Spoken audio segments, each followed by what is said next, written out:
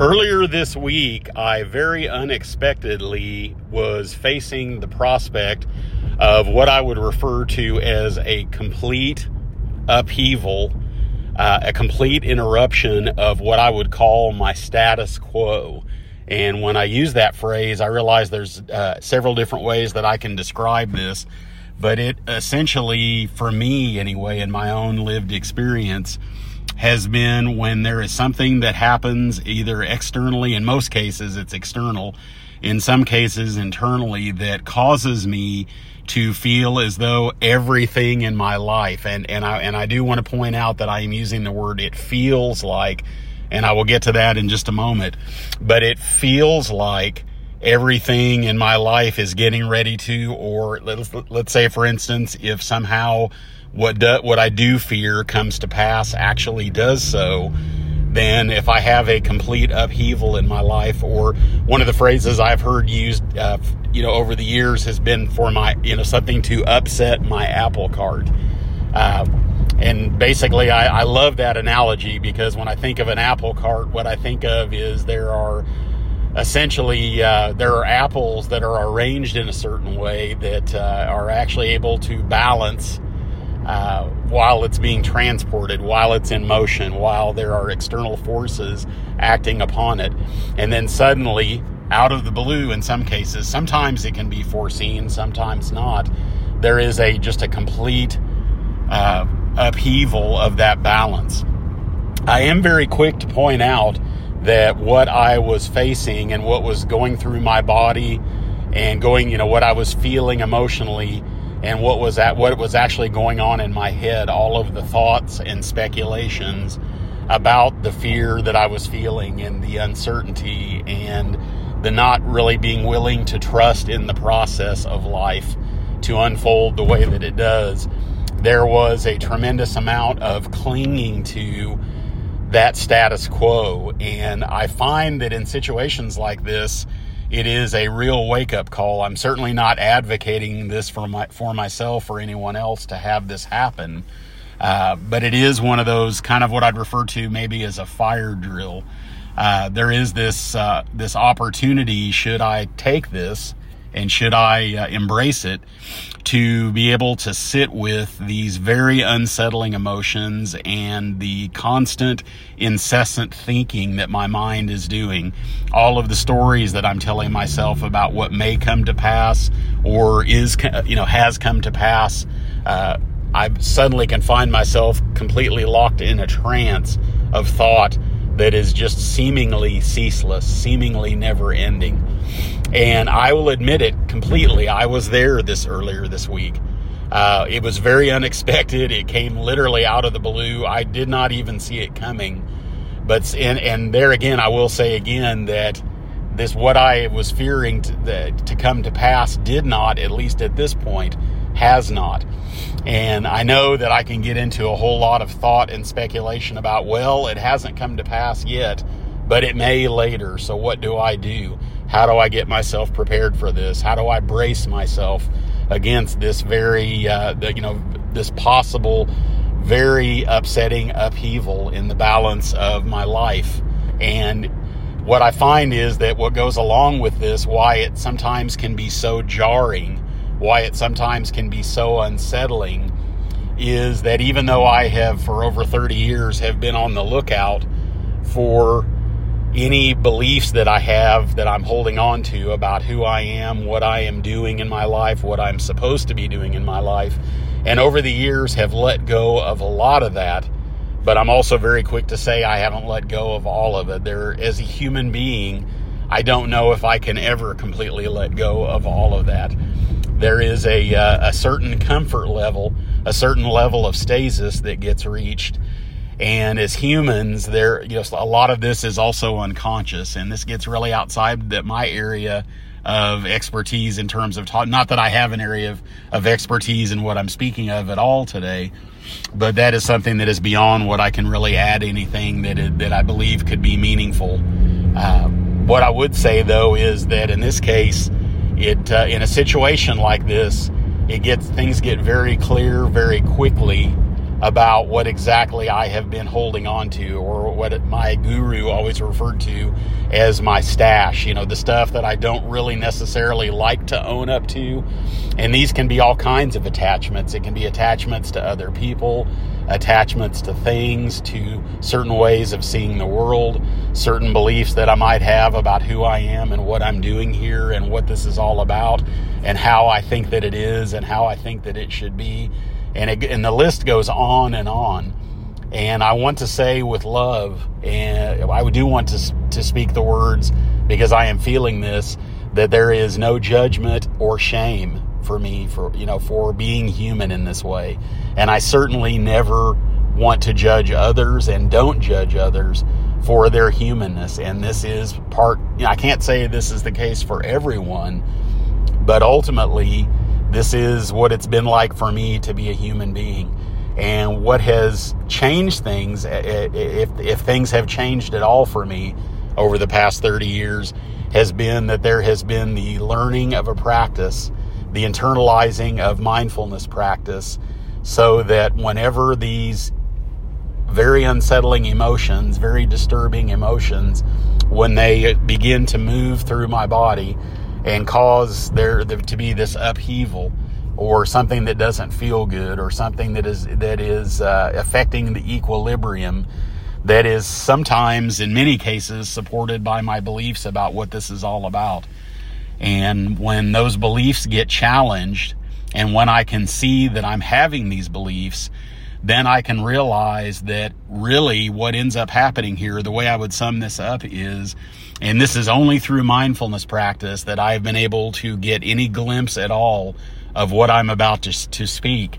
And that is that when there is a threat to my status quo, when there is suddenly the possibility of complete upheaval or even partial upheaval in my life and in my circumstances and in my experiences, whether that's physical, emotional, financial, relational, whatever the case may be, that it is not just about what is happening on the surface. In other words, these things are suddenly changing, or maybe they're gradually changing, and my body and my mind and my heart react in a certain way. If my mind is really clinging to beliefs, if I'm really attached to those beliefs and need something to be a certain way and need to see myself in a certain way, there is going to be pain, both external and in some cases external.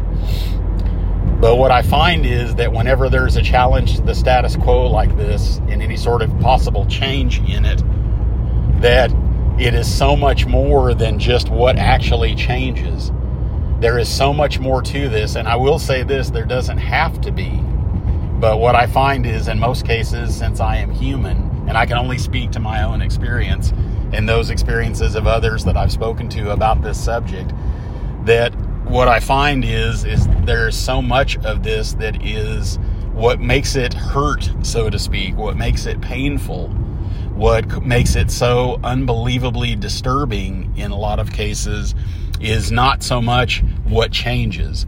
It's not so much about a balance. It's about, I realize that when the balance of anything gets affected and things change internally or externally, there sometimes can be a disturbance.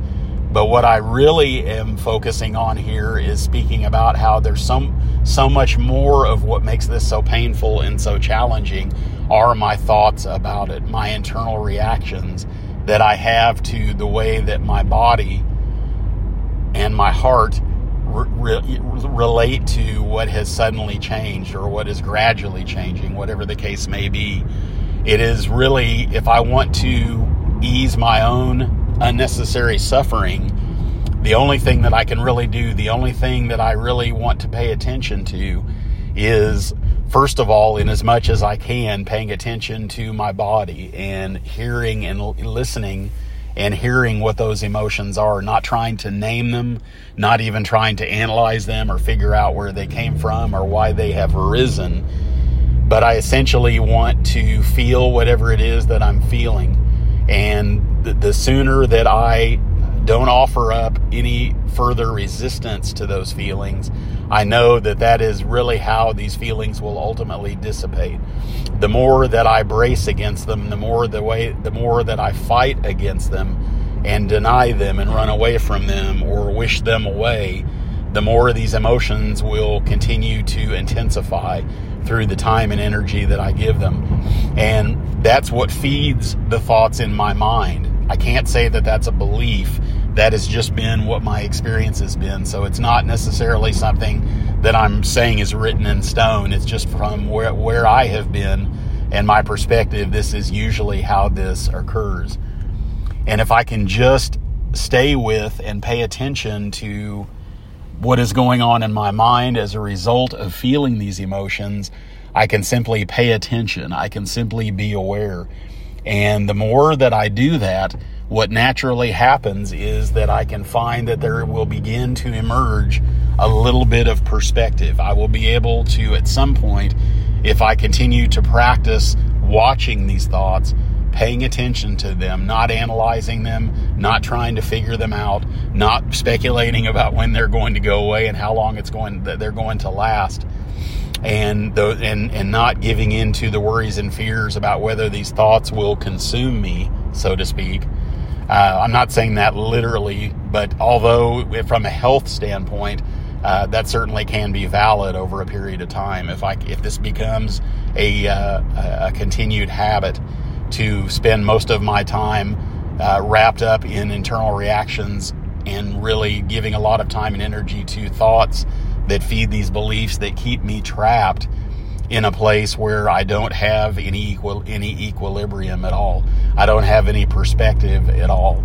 I'm not able to even see that what I am telling myself is happening is only what I'm telling myself happening. I'm not saying that it's not happening. I'm not denying what is happening, but essentially so much of what is actually happening in absolute reality gets filtered by what's referred to as my relative reality. In other words, whatever it is that I am desiring to happen, whatever it is that I need to happen or want to happen, ultimately affects everything as compared to what it is that's desired. And that's what I'm ultimately telling myself that I'm lacking when I don't have that. So if I can just, even though I feel like I might be all over the place psychically and mentally and emotionally, and it may feel like I have no perspective whatsoever, the easiest thing for me to do is, I shouldn't say the easiest, but the idea here is that the more that I practice returning back here, embracing all of these unsettling thoughts and emotions, the more that I sit with them and just let them do whatever it is that they're going to do, to feel whatever there is to feel, that the sooner that I get in a position where I decide and make the choice to be here, no matter how painful that it is, that is ultimately where I am finally able to naturally relax some. And when I say that, what I really mean is that the sooner I can get perspective and realize that what I'm telling myself is happening may be happening, but it may not be happening, or it may not be as bad as I'm telling myself that it is and that I believe that it is. The only place for me to get this perspective, the only place for me to ultimately have any refuge whatsoever, and I know that the Buddha spoke, quite often about being able to take refuge, and it's a rather vast subject, but in this case I use that word to honor those teachings, that I can take refuge in my own ability to practice being here in the present moment, no matter how it feels, even if I feel like I'm facing the prospect of a complete upheaval in my status, or a change in my status quo, that my Apple Card is possibly going to or has gotten completely overturned, or the balance has been completely upended, so to speak, or interrupted in some way, that I can still be here, and that all I have to do is simply watch my thoughts. It's simple, but it is not easy. That I can just be here, paying attention to whatever is going on without any need to fix it. I know the natural human tendency, for me at least, has been to, if something is painful, if I don't like the way something feels, if I don't like the thoughts that I'm having about it, I want to try to fix it. In some cases, there may be something externally that, or even internally, that I can do to either fix it or possibly make it better. But in a lot of cases, what I'm doing is I'm just expending more time and energy fighting against something where I don't have the control that I really want to believe that I have. And I know every situation is different, but I know that I will never be in a position to assess whether there's anything constructive that I could do and should do if I am completely wrapped up in a trance of thought and in constantly feeding these internal reactions, which keep me completely emotionally and internally disturbed to the point that I really can't see anything clearly. And all I have to do is be here. There's no way to know how long it is that I will have to sit with these things that are uncomfortable.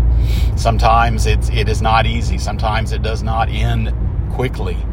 But I know that it will never end as long as I am somewhere else, running away from it, trying to chase it away, trying to just do something for the sake of doing. And I do want to say, in my heart and mind, there's nothing wrong with doing.